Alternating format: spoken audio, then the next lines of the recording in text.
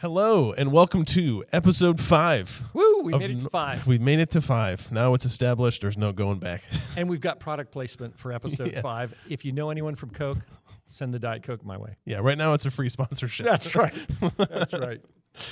For those of you that don't know, this is our follow-up podcast to Messages on Sunday mornings. So every Sunday we gather, we hear a message, we hear a speaker, and then we use this podcast as a way to dive deeper, to unpack, to answer questions, the questions that you submit.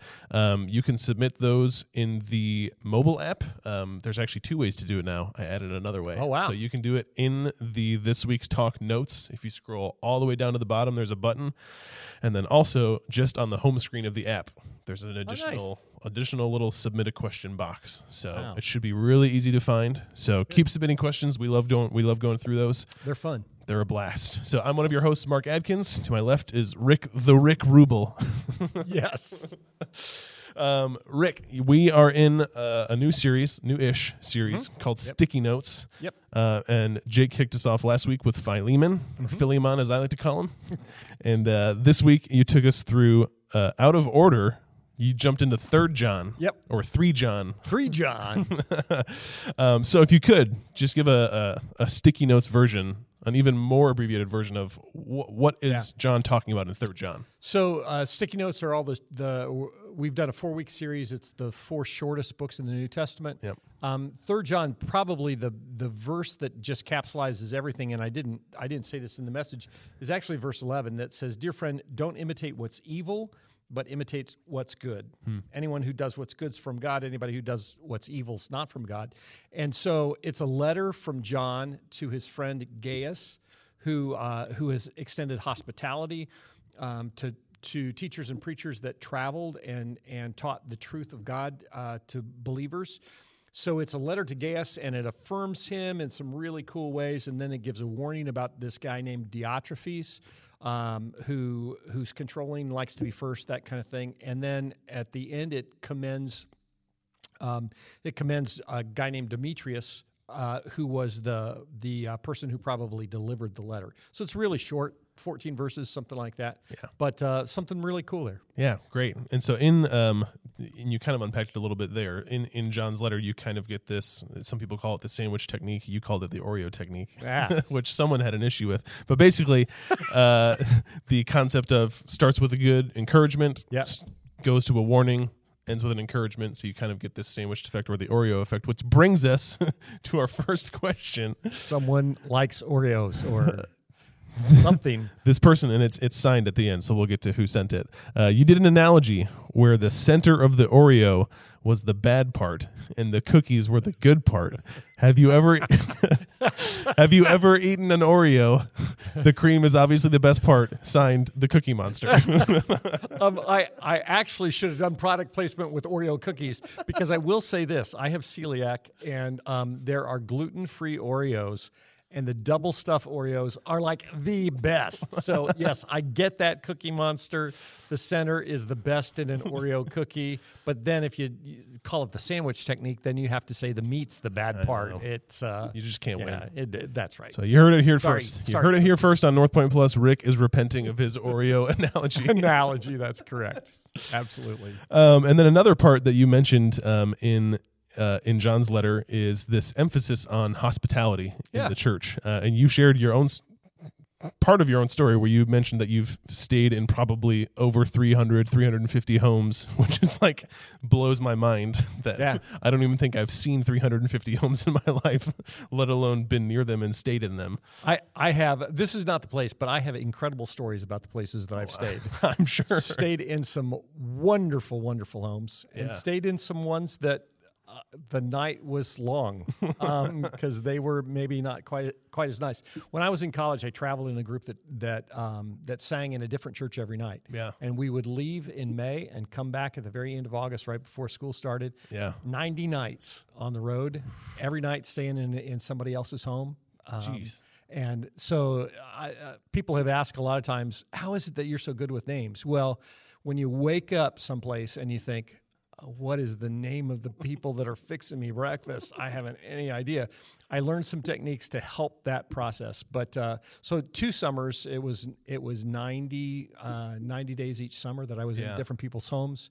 2 years, I traveled 14 weekends a semester, so about 28 weekends each year, staying in people's homes, and then beyond that, once I grew up and began to direct choirs and went on tour, and as well as choir tours when I was in college. Sure, stayed in lots of homes. I can only imagine.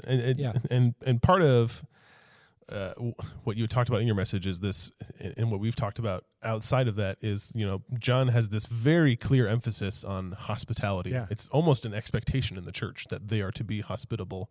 Yeah. And how little we hear of that nowadays. And not just John.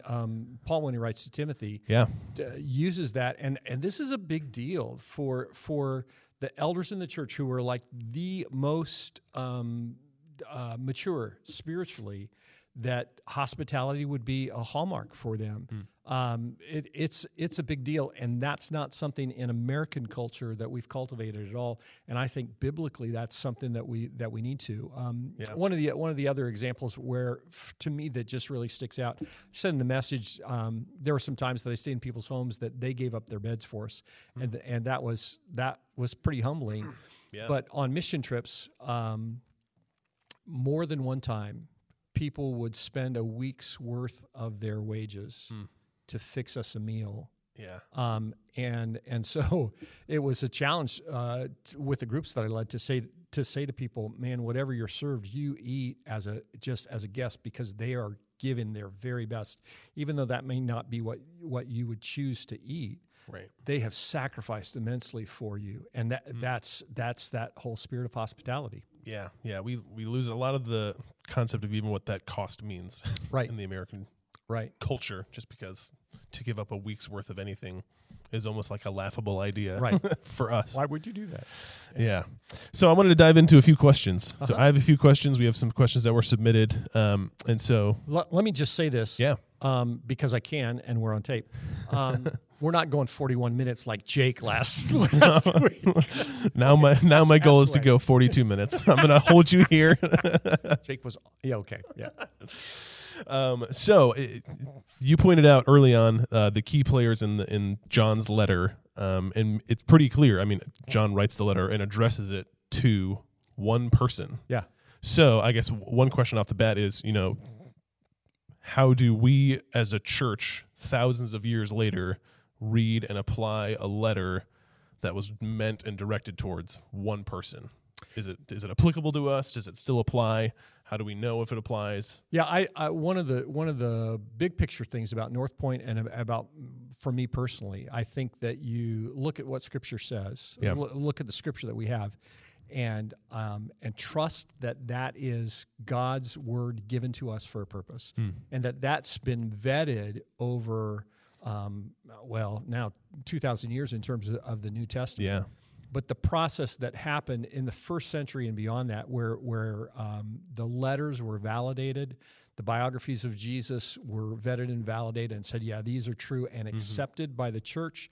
They were circulated among the churches. Yeah. And so the truth that's there, that as John writes to Gaius, those lessons that he's trying to convey, those are principles that apply to us. So when you see what John said to Gaius, what John said about Demetrius, what John said about Diotrephes, there's clear application for us now, even in 2021. Great. We have a question from Kate. Yeah. And this is great. So there's one point in the message or in John's letter where he says, I have more stuff to say to you, but I want to do it in person. I want to do it face to face, and kind of drawing that principle of there's conversations that can be had through letter.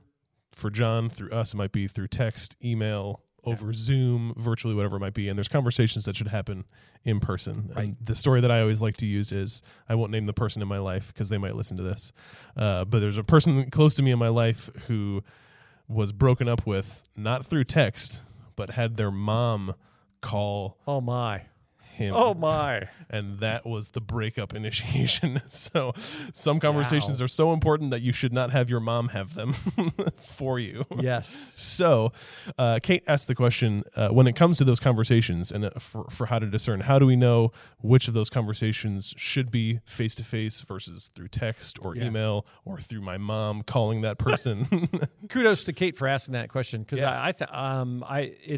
it's just a tiny piece at the very end of the letter, kind of a throwaway thing from John. Yeah. But I think that's really true. And I would say any conversation that makes your hands sweaty, when you think about it, any conversation that you think, oh, this could be misinterpreted, any conversation that's about an issue that the other person has deep feelings about, any conversation that is going to have long-term implications.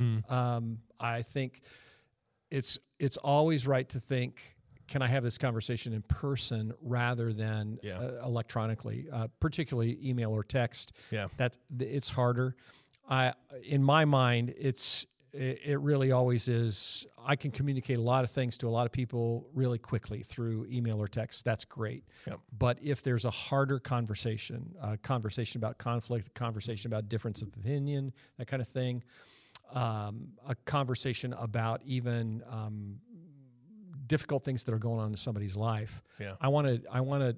The next step up is to have it as a phone conversation, and it's even better to be able to do that face to face. So if it's one of those conversations that is difficult or that you anticipate could be misunderstood, that you want to go face to face on that. My dad, I can remember my dad saying all the time, I can get in enough trouble doing the right thing. I don't have to try and do the wrong thing. And I think that applies to this concept in that.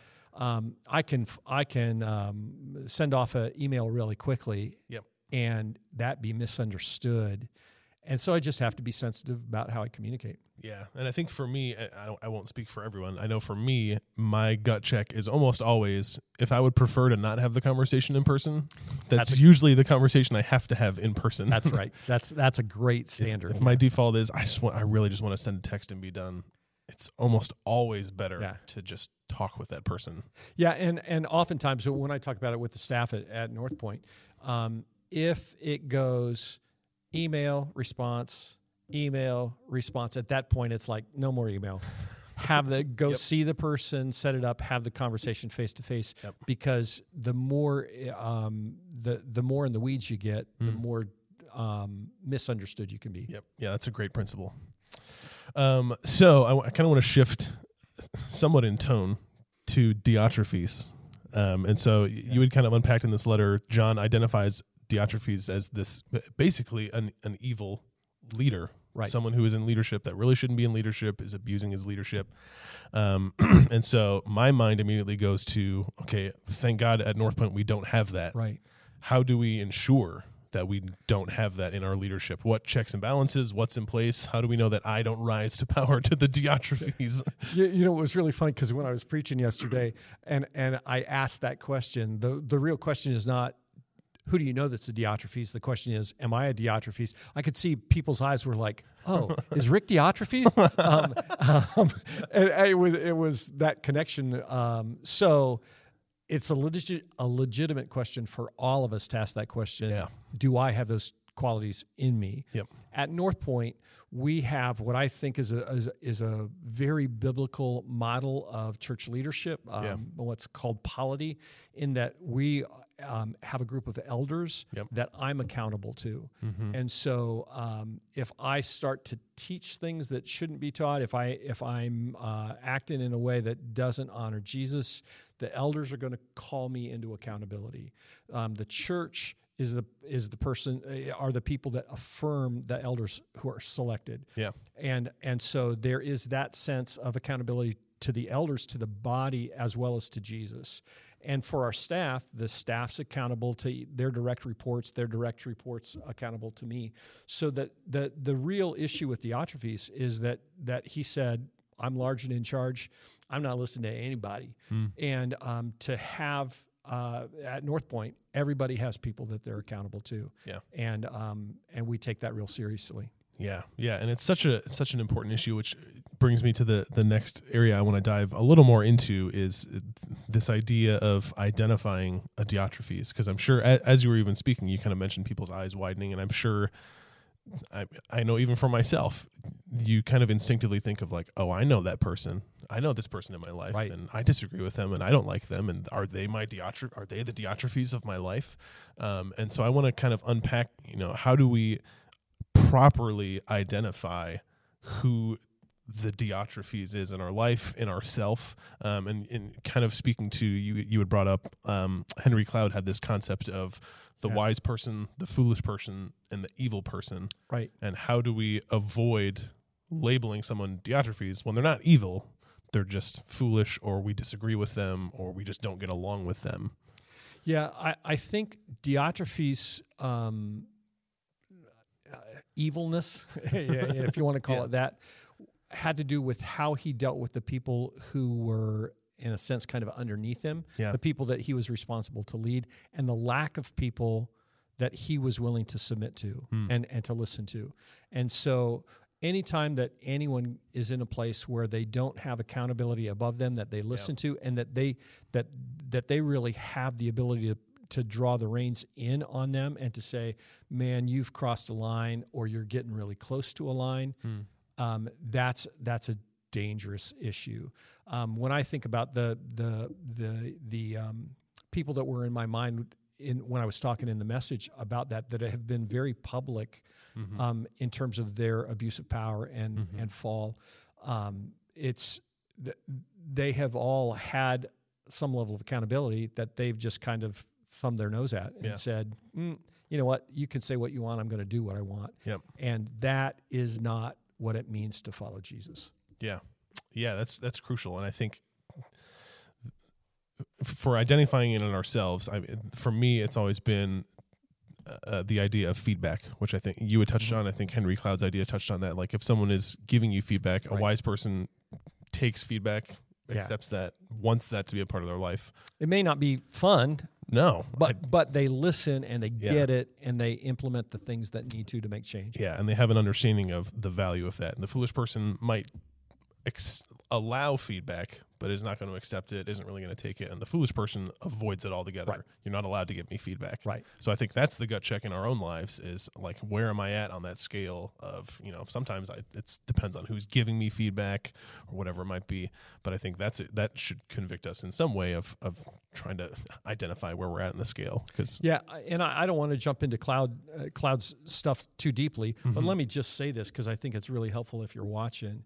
That the foolish segment are people that they get feedback and they won't take responsibility for their part in that, and that's a real challenge. It's easy to blame circumstances, to blame people, to blame anything except to take responsibility for yourself. One of the things I've said with the staff a number of times is anytime that there's negative feedback that comes to us in the church, the first question to really ask is, where is there truth in what has been communicated to us? Because it doesn't matter if it's brought to us in a mean, spiteful way or whatever. If there's truth there, we need to be sensitive to know that God may be using that conflict, that feedback that we're getting to draw us back to Him in a way that honors Him. Yeah. Yep. Love that. Don't be foolish. Be wise. Don't be foolish. Don't be evil. Definitely don't be evil. Yeah. And so this will be the last question that I have is kind of walking through removing evil people from your life. And actually, maybe my question ties into. We got an anonymous question that I think actually ties into this really well. The question that they submitted was, what advice would you give for someone who is stuck in the place of submission to a Diotrephes at home, at work, in the government, wherever it might be, like wherever you might identify a true Diotrephes? So not just someone that you don't like, not just someone you disagree with, not just someone that you don't get along with, but a truly evil person.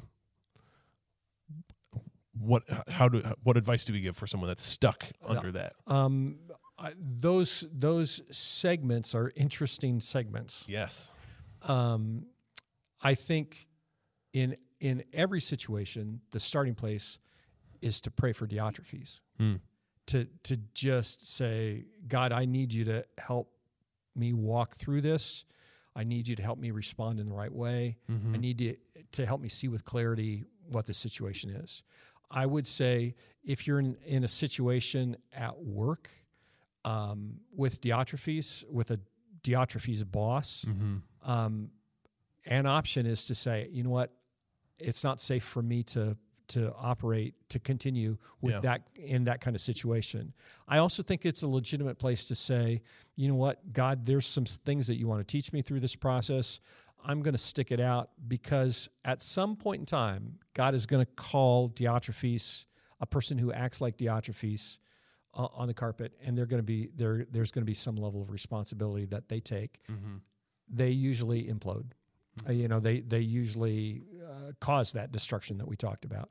And so I think that you can take a posture to say, I'm going to stick it out. I'm going to be faithful where I am as long as God allows me to. I think that's an option. I think in terms of the government realm, I think you look at that in terms of, okay, what are the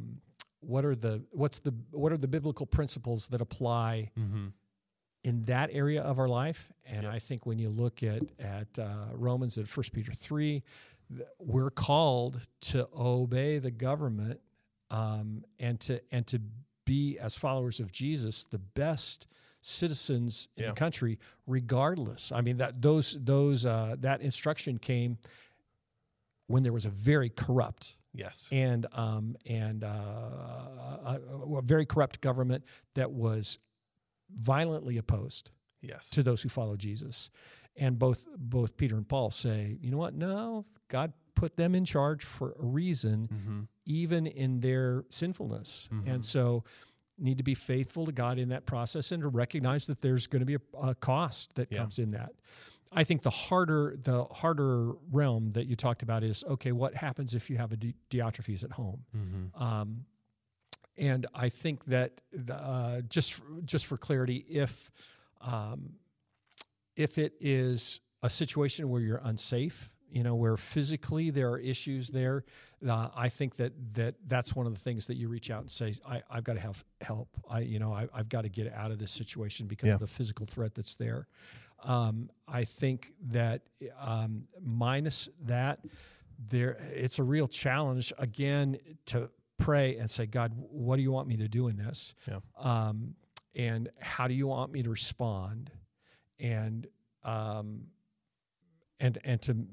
to just follow where He leads in that.